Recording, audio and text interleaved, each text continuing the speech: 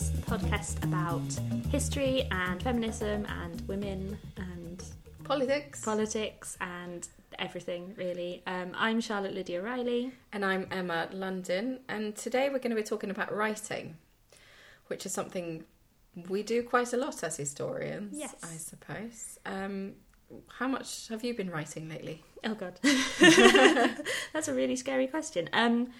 I've been writing... You're on research leave. So... I'm on research leave, so theoretically I should have been writing lots and lots of things. I have been doing... Actually, I've been doing a few different sorts of writing recently. So I have been doing quite a lot of research note-taking. I've been doing a lot of, kind of transcribing and that kind of thing. I have written a couple of pieces for popular audiences recently, or more popular audiences than my academic work. And I'm working on 2 academic articles at the moment. So I've been doing little tiny bits of writing. But weirdly, actually, I think this is kind of a general academic problem.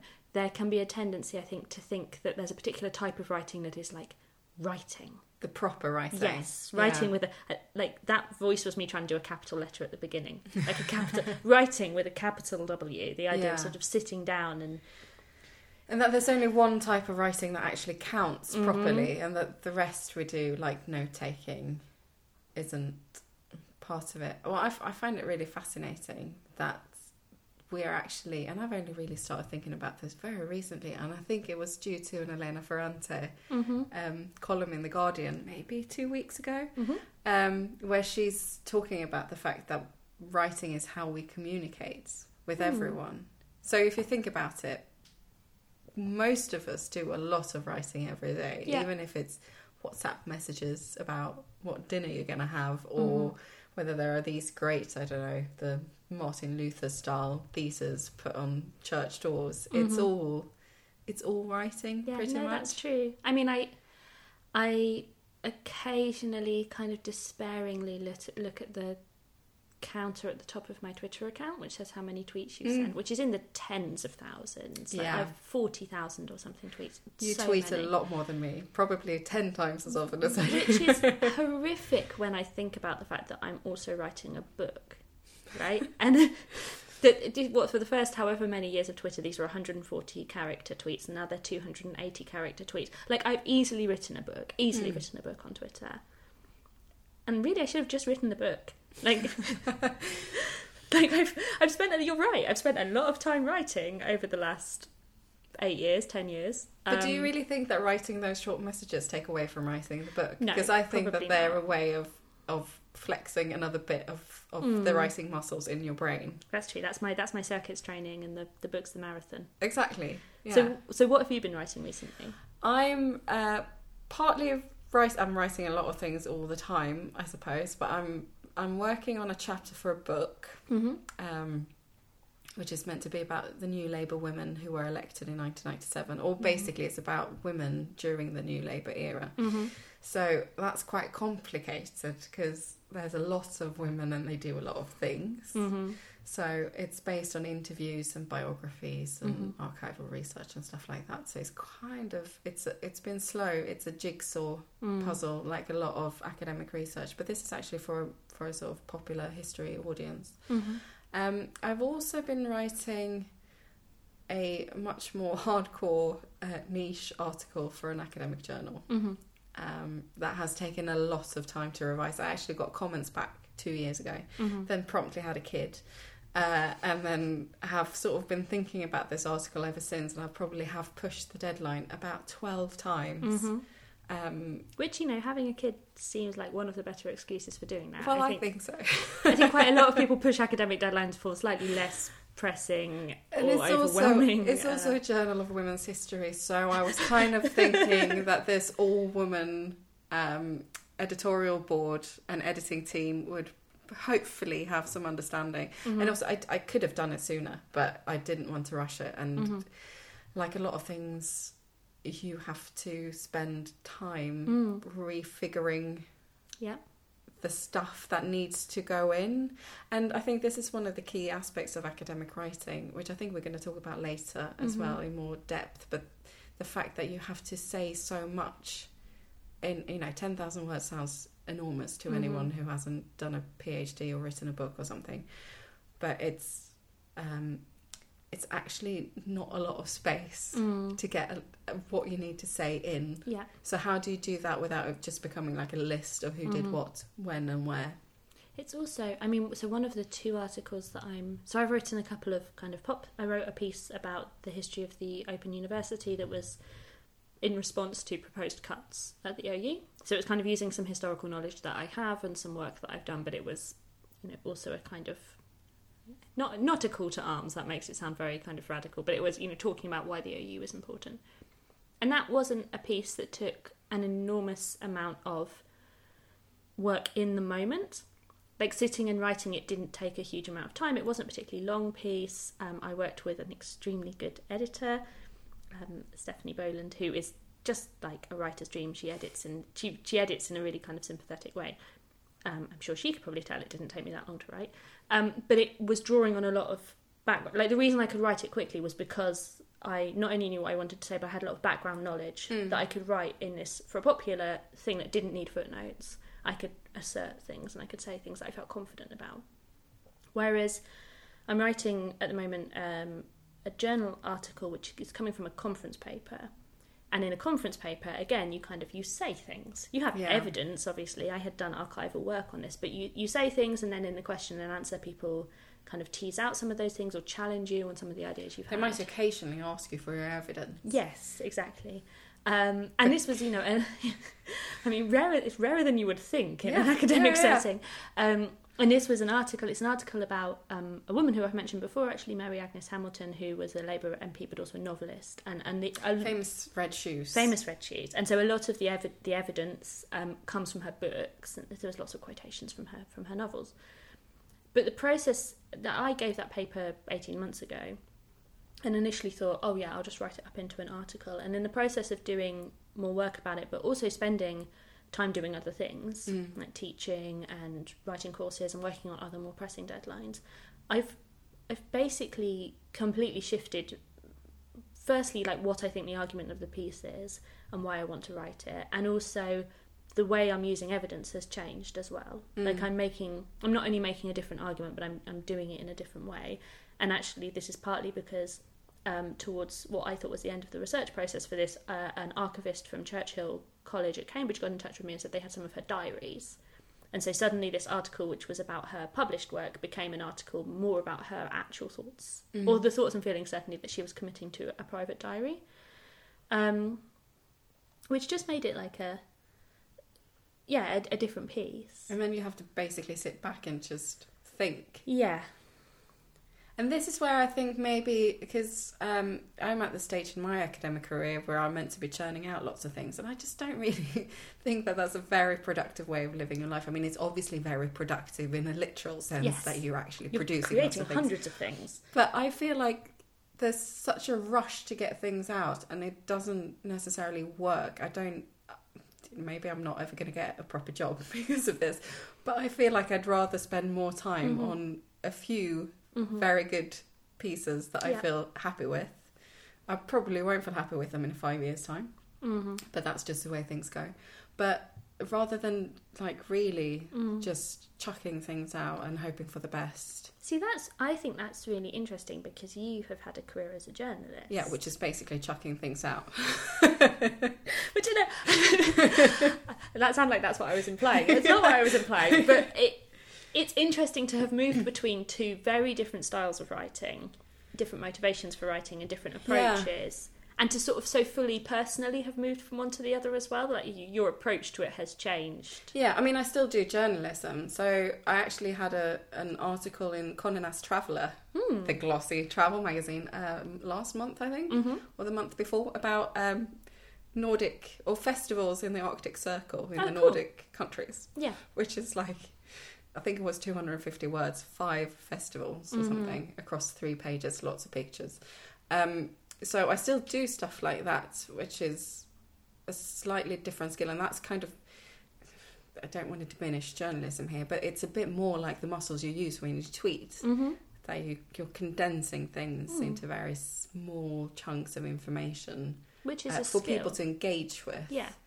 Whereas these longer academic pieces are going to be read by far fewer people to start with, but they might also have a completely different impact on how those people see the world. I mean, hopefully someone will go to like the Longyearbyen Literature Festival in Svalbard at the end of the summer because of my article, but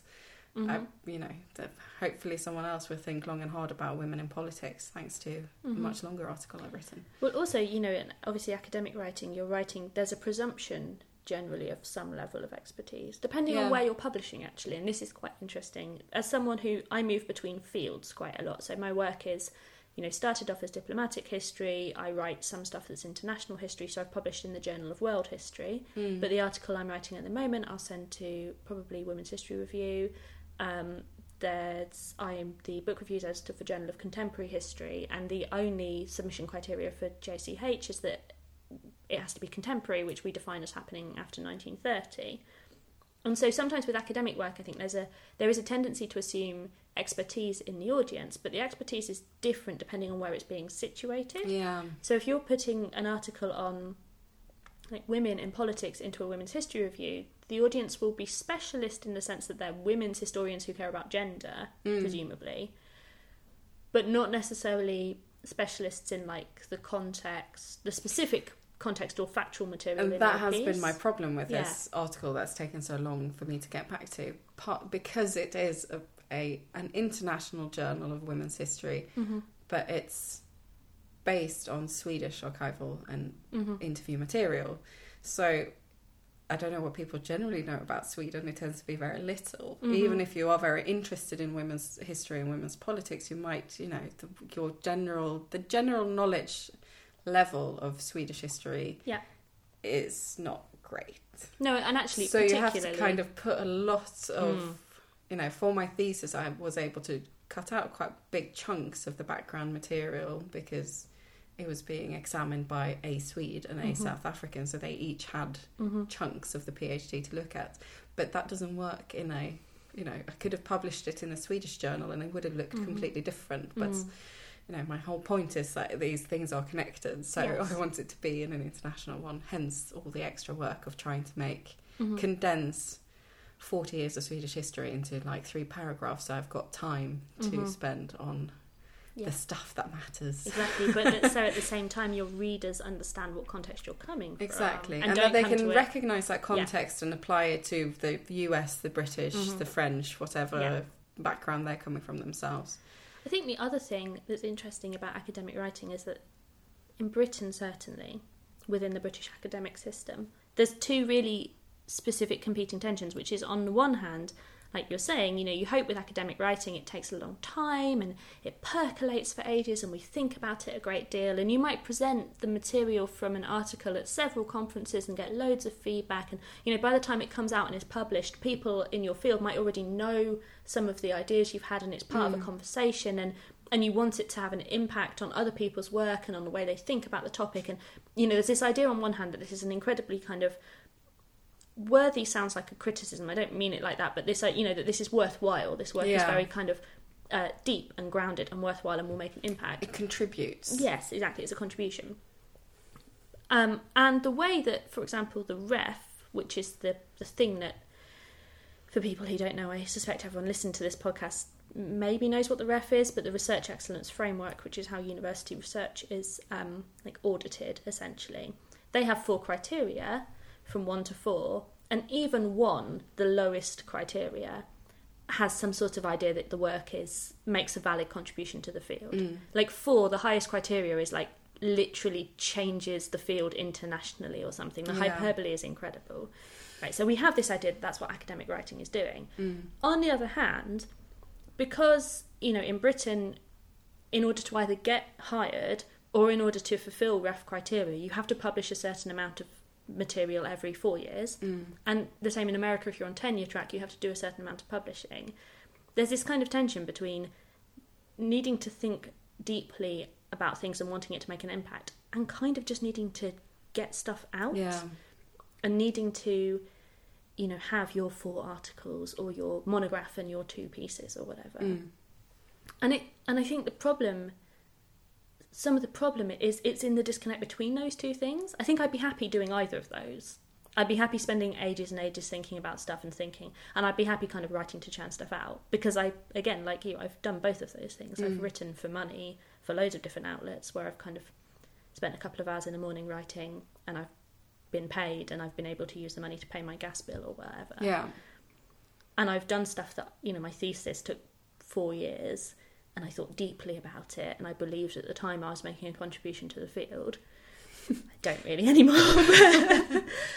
But it's really hard to do both of those things. Yeah. And I think that's sometimes part of a problem with academic writing. Yeah, and I think it's I should maybe say in my defence, if any prospective employers are listening to this, I will have my 2 articles. Yes, no, of course, no. But exactly.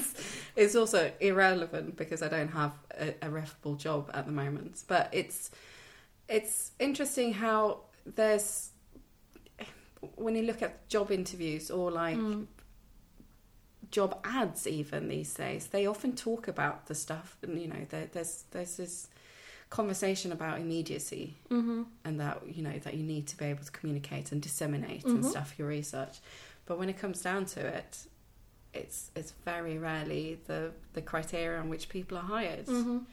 So it's a bit like interdisciplinarity and stuff, which is also always mentioned in job ads, but no one actually gets hired for. Yes, exactly. People pay lip service to it, but it's not. Yeah. So there are some structural things which make academic writing more difficult than it should be, I think. And part of it is this institutional kind of worry about ref. And the churn, the institutional churn. Yeah, of work. yeah. Which also, I think, impacts on maybe, not totally, but might have a particular impact on people earlier in their career, before you've really found your writing voice and before you've got confidence in your ideas as well. Because if you're being pushed to kind of write stuff quickly and get it out. Yeah. Also, for people who aren't familiar with academic publishing, the way the academic publishing system works is very different to publishing. I mean, for a start, you don't get paid. Yeah. You might, with books, you get money from various weird sources. So you get money from copyright, for example, if your work is photocopied. You get money, and you get money from books being lent out in libraries. And you might get, if your book goes to a certain run, you might get some royalties. But people, academics all the time say, I got my royalties check and I can buy a Snickers or something. Yeah, it's like £30 a year is like the maximum I've heard recently. People don't make money from them in the way that you would make, you don't get an advance for an academic book, for example. And our journal articles, not only do you not get paid for them, but the journal then charges other people to access them. Yeah. And then the process by which your writing is published is, you submit it and it goes out to peer review. So 2 people anonymously usually read it, and they send you comments, and then you deal with the comments, and it goes backwards and forwards. And this can be in the humanities in particular, a very long-term process. Not just because you might get comments and then have a baby and not immediately kind of deal with them, but also because it might take 9 months for you to hear back from a journal. Yeah. And then if you get quite significant changes suggested, you might have 9 months to do that, and then it might go back out. So again, the sort of sense of immediacy gets completely lost with academic work, particularly in history publishing, where journals might be booked up for 4 years or something. Yeah, and they have 4 issues a year, and the journals that I'm working with at the moment are all looking at like late 2019 at the earliest. Yeah, which is more than a year in the future if everything goes to plan with what I submit next, which you might not do. I mean, coming from the sort of daily churn of journalism, and having been an editor, I'm more than happy for things to take time and for people to have opinions. I feel as soon as I submit something, I feel very detached from my work, actually. I know I've spoken to other academics who feel very worried about publishing with non-academic titles because you don't have control over what you send in. So quite often when you're a journalist, you will send off a piece and the sub-editor or the editor will change it quite dramatically.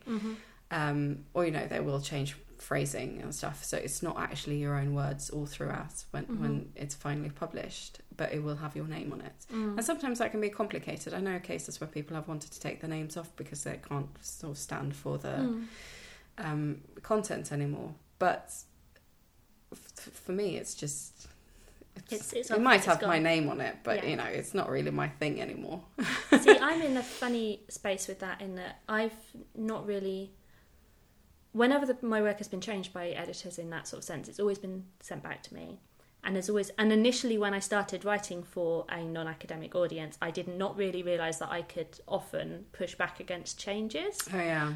So I was often very uncomfortable with things being changed and very kind of timid about saying, actually, if you kind of changed the meaning there, or, I don't mean that like I was really attached to my prose or anything. I don't care. In fact, I love a really aggressive editor who makes me sound better. That's brilliant. And my name goes on the piece, but it's written really well. That's amazing.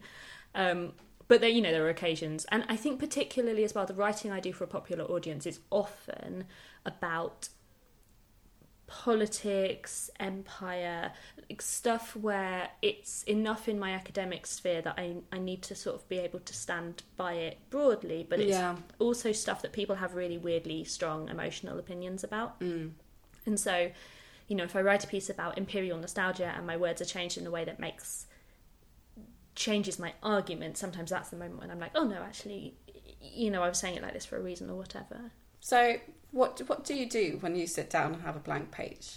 So I think it's funny because I spend like the entire academic year when you're teaching, right, and you're busy and you're doing lots of admin, I spend the whole time thinking, if I could only sit down and write.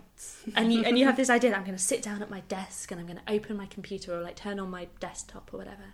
And the words just flow onto the page. I'll just write, and it will be like, you can't see this, listen to this podcast, but I'm doing very pretentious hand movements right now. It's like I've got a quill in each hand. Yes, exactly. Double fisting my writing with like a pen in each hand, like really going for it.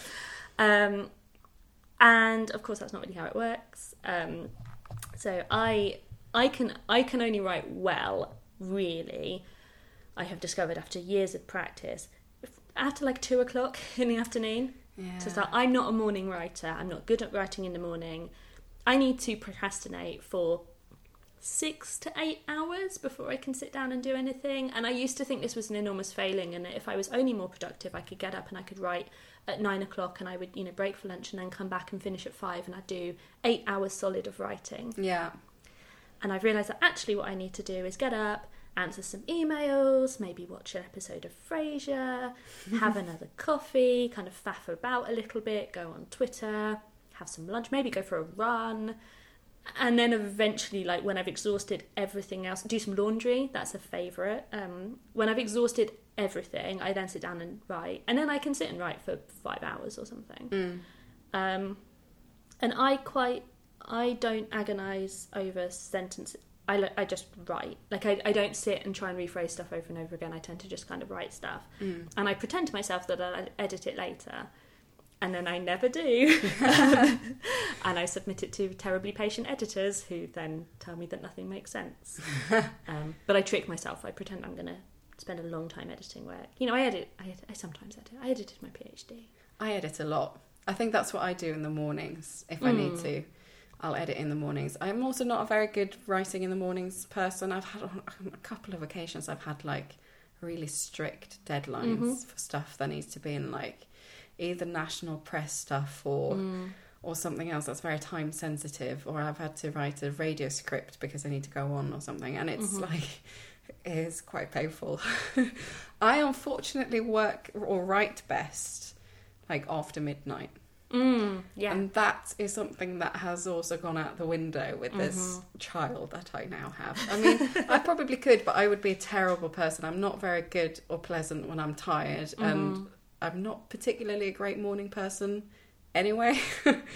And she will invariably wake up at 6 if I've gone to bed late. Yes. Otherwise she'll wake up later, but if I've gone to bed late, she will know and she'll get up. Of course. This morning she came up at 5. So that's kind of been something that I've had to get used to over the past year and a half that I've started to get back into writing after she was born. And it works. You just kind of have to deal with it, I suppose. But I do miss those really productive hours in the middle of the night. And I have twice, I think, I've done that. And it is just the best time when you sit and the words come and the world is quiet and it all just happens. I think it's the silence outside the window. Like if I sort of sit down and start writing at 2 or 3, and I'll write, and then I'll have some dinner, maybe 8. And then ideally what I would do is get back on the computer and write until, like 2. Yeah. And like 10 till 2 is really, really good. Now, I'm a 12 till 4. So that's slightly too late. So I'm not either suggesting other people do this. And also, crucially, it must be noted that I would also then basically not do any work the next day. Like, I'm not saying I get up at 9 o'clock, write until 2, then get up and do this repeatedly. I'm not some sort of I don't work 20-hour days. I don't, And sleep is incredibly important to me when I'm writing something difficult, because that's when the thoughts, I don't know how many times I've come up with the argument in my head. You just wake up the next morning and it's all sorted out. When I was doing my PhD... I think that's how my PhD topic came about, actually. Yeah. When I started my PhD, right at the beginning, one of the academics at UCL History Department said, remember, you should be working a 35-hour week because that's a full-time working week. But you can't write for 35 hours a week. And he said, remember that thinking as an academic is work. Yeah. And that thinking might occur... I think the example he used was in the bath. Which sometimes it does, or it might happen when you're going for a run, or actually some of that time I think of as unproductive, the emails and faffing and stuff. Yeah. Often the back of your mind, you're doing something, right? You're thinking kind of often about other things. That's one of my favourite quotes, actually, which I should probably have looked up so I could give it to you directly, but it's by Nick Laird, who's a poet. He might be better known as Sadie Smith's husband, actually. But he wrote in The Guardian a few years ago about how he writes. They have this long-running series of how writers write. And one of the things he said was that when he was a lawyer, he could charge for, thinking time, for going outside and having a coffee and looking at a pigeon kind of crossing the street. So he feels like that's thinking time is still relevant, even though no one actually pays him for it. Yeah. And I think that's very true, and I think that's something that PhD students maybe in particular need to hear. Yeah, definitely. But also other people. I feel like coming from this professional side of journalism has made a lot of things a lot easier for me than it has been for others who've done PhDs. I'm slightly detached from it, but I'm also aware that it sort of happens. I've kind of been trained not to have writer's block. Yes, which is good. Very good. I mean, it still happens that I sit down at a page and feel absolutely horrific about what's on it and what's going to come next. But it's being in a kind of journalist job means that you don't have the option not to write. I think that's the writing that I have done to short deadlines for popular audiences. It kind of kills that idea. You just get some stuff down, and I do sometimes edit my work, but like the idea that you kind of just have to get some things down. And that, people often talk about the tyranny of the blank page, and that's not really a thing for me. I don't, because I think I have to start at the beginning. Yeah. I don't have a problem. I remember I tweeted once, so I was talking to some people about writing on Twitter, and I remember I said that, the best writer's curse would be, may all of your pieces go to press with the crap first line you wrote just to get something down on the page. Because I was writing a piece about the British Empire, something for History Workshop Online, and my first line was something like, historians have written about the British Empire for a long time. Because I just needed to launch into a discussion of historiography, but then I realised I needed to go back and change it. That would be a line that I would have crossed out if it was a first-year essay. Yes, exactly. That at some point I would have to go back and change this essay, this first line. And then I checked, and the first line of my PhD is literally something like, the Second World War was bad for Britain. I don't think it was quite that trite, but it was definitely something along the lines of so guys, the Second World War happened. Yeah. Because it is hard, and it's always going to be a bit, The tyranny of the blank page exists for me if there are many pages. So I was ecstatic about halfway through my PhD when I discovered Scrivener, which is mostly used by script writers, I think. Yeah. But it's incredibly good. I like to have oversight over the pages that are coming up. So Scrivener lets you divide everything up into, basically you can have a page for each paragraph, and then you just compile it at the end. And that makes it so much easier to write. And it's made me much happier just sitting down and typing away. Rather than nice. Planning. Yeah. Because you can move things around. That's a good... I've heard people recommend Scrivener before as writers. It does cost something. I don't think it's very expensive. It's definitely paid its worth for me 1,500 times over. Unfortunately, I quite rarely remember that I have it.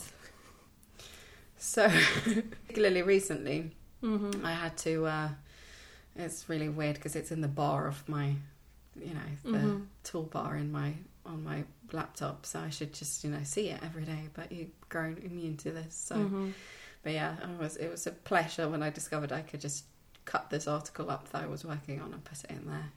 But I don't think it works for anything smaller than... Maybe it does work for conference papers, but it needs to be something substantial. The other thing I know that people who write use... I've got various friends who use those kind of social media blocking things on their computer.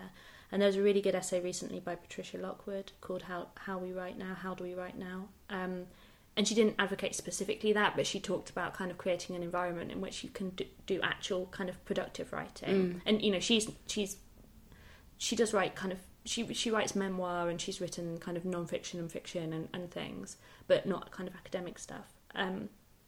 Not specifically anyway. And she talked about kind of creating. So she likes to read books and things, or have books around her when she's writing, like not immediately open Twitter on her phone and scroll through. She's American, and so the idea of it being like you wake up and you scroll through all of these terrible kind of Trump tweets and then sit down and try to write something productive just doesn't work for you. Yeah. Like creating an environment where you can do that, and I think for some people like a social media blocker is very useful, or people who use the Pomodoro technique as well. I do that every now and then. I do sometimes if I need to really do something. I recommend it for my students, and recently I had a student tell me he was in his final year and he was, I think the essay he did for me was the last one he did because he'd already finished his dissertation. And he was like, I really wish I'd known about this before, because the last 3 years would have been completely different. It's basically you set a timer for 20 minutes and then you force yourself to have a break after 20 minutes. Yeah. You're not allowed to do anything but your work during those 20 minutes. Yes. So writing for us. And then you come back to it. And I often find that that's a really good way to get into work when I need to write sooner than I feel ready to. Yeah, definitely. Or when you're right at the beginning of... Like, it is for me super useful if I'm a couple of days away from a deadline, I've still got lots of words. I have a tendency to play procrastination chicken with writing, where I'll think I have a 1pm deadline and it will be 11 o'clock in the morning and I'll still be kind of looking at my clock. Sometimes people who follow you on Twitter can follow you in... They sometimes know that I'm going procrastination chicken, but Pomodoro is very useful for that when you just can't sit down and start, because you have to do 20 minutes. So it's called Pomodoro because of those big tomato timers. That's what it comes from. And you have to sit and write for 20 minutes, but then you have to stop and have a break.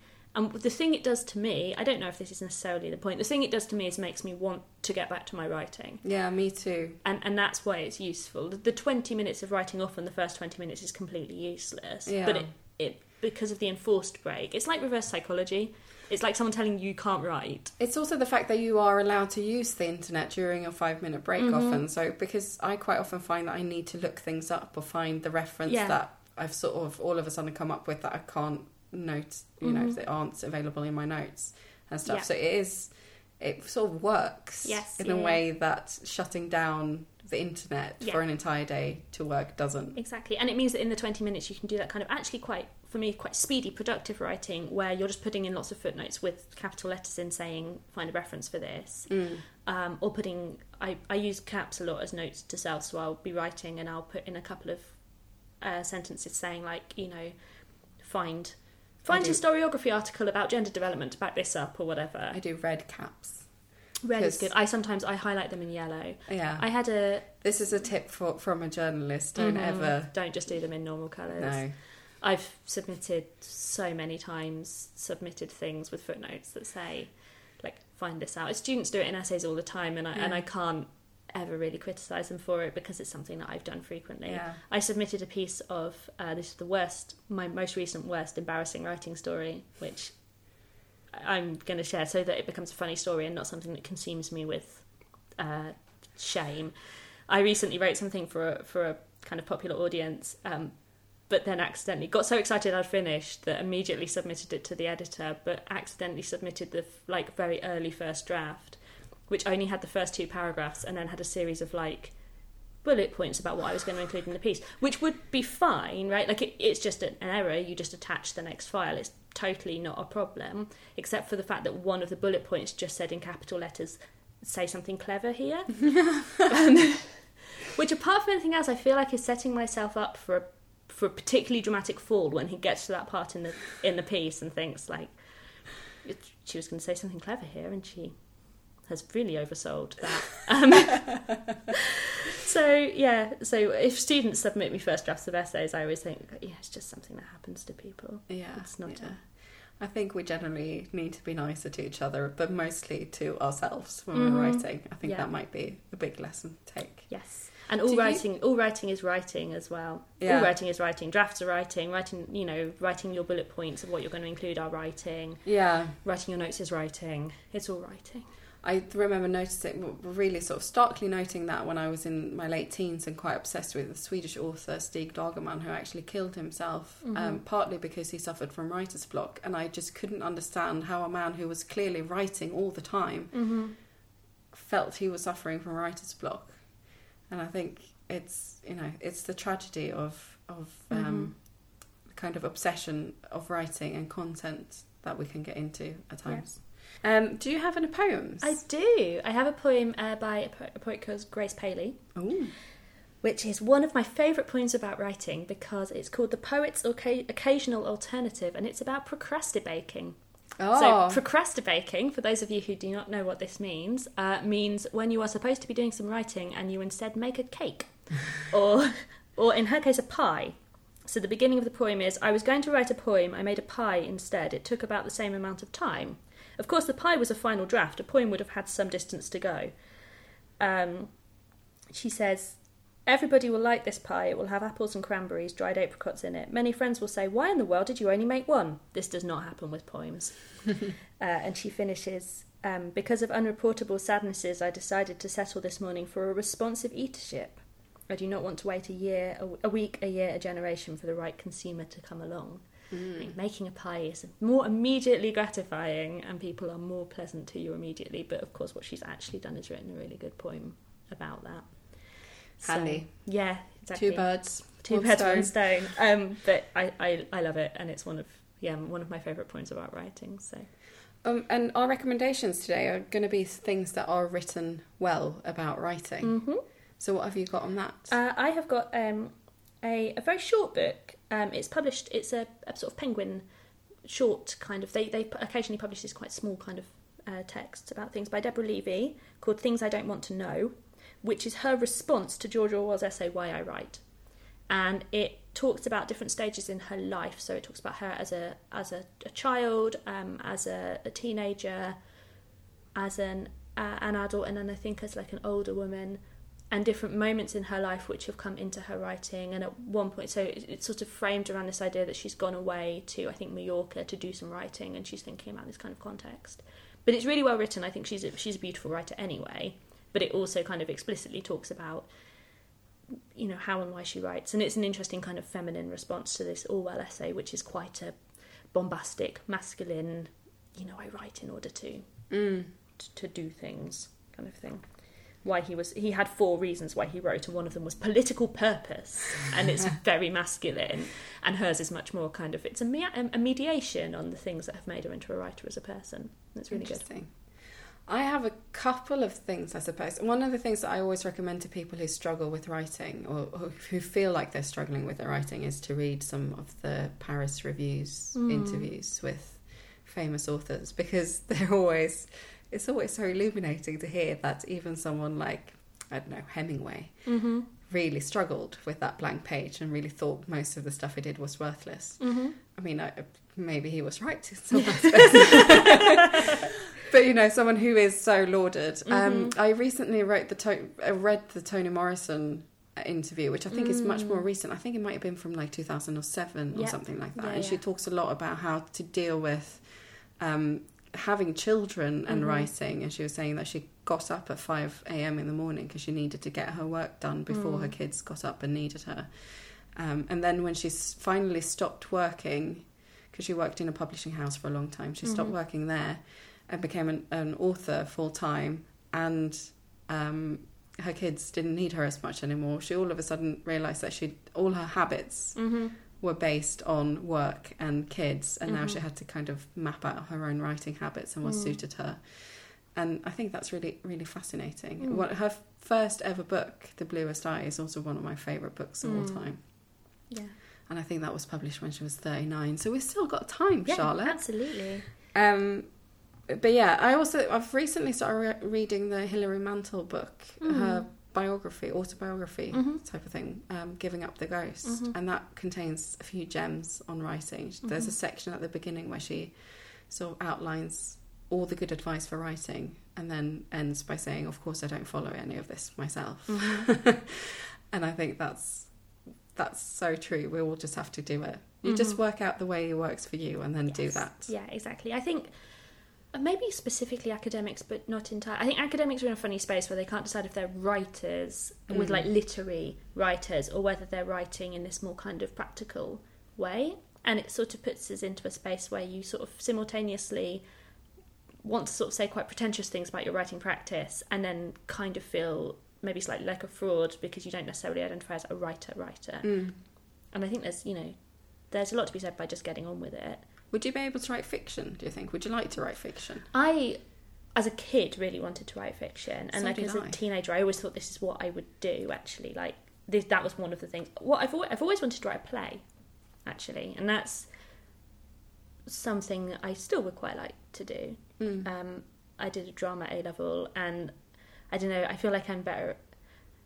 Yeah, probably better at speech than description. So writing a play takes out all of the need to describe anything. But also, yeah, I don't know. Would you? I also originally thought that was what I was going to do, and then I decided that I wanted to tell people stories, and I got more interested in the non-fiction side, and then became a journalist because of that. And then journalism spun into history. There's not really that much to divide the two, apart from the fact that one is a little bit more immediate. Journalism's the first draft of history, right? And I'm also an extremely contemporary historian. Yeah, me too. I would say that one of the things about writing and academic writing is that I've been more and more empowered by people like Carolyn Steedman, for example, who does, very academically rigorous writing. She is in a history department, she is a professor, she is a historian, but her writing is also beautifully literary. Really beautifully written, really full of this beautiful description, full of kind of talking about her feelings and her thoughts and things. And reading more and more work, like non-fiction that's written really beautifully. What else? Like Lindsay Hanley's work on class and council estates, for example. It's just written really in a really gorgeous way. And that has made me think more and more as I kind of go through my career that actually there's a way to write academic work in a really lyrical way almost. I think nice. I was first kind of discouraged myself from writing fiction when I did an international baccalaureate in school, and did both Swedish and English as sort of literature things. And, you just dissect text so much that it becomes...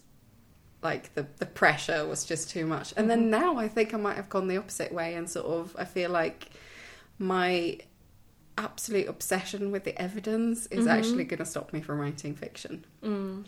But hopefully the non-fiction will be readable, bearing in mind all of the reading of fiction that I've done. But who knows? Yes. The next episode is going to be about writers. Yes. So not us. Yeah, the second part of this, we're going to talk more about other writers that we like, what we like about them, different things we read. I mean, the best advice that I give my students about how to be a good writer is to read, and to read lots of things by lots of different people. So we're going to talk a bit about what we do read and what we like. And bits about the gendering of the publishing industry as well, why certain covers look the way they do. Absolutely. So you can find us on Twitter at TNKPod. You can find us on the internet more broadly. If you search Tomorrow Never Knows podcast, we actually come up on Google, which is, very exciting. You can follow me and Emma on our personal Twitter accounts. And don't forget to sign up for our newsletter, which should be going out in a few days. Which has all of the footnotes for this issue on, for this issue on writing. The footnotes are particularly apt in this case. I think so. But until then, bye. Bye.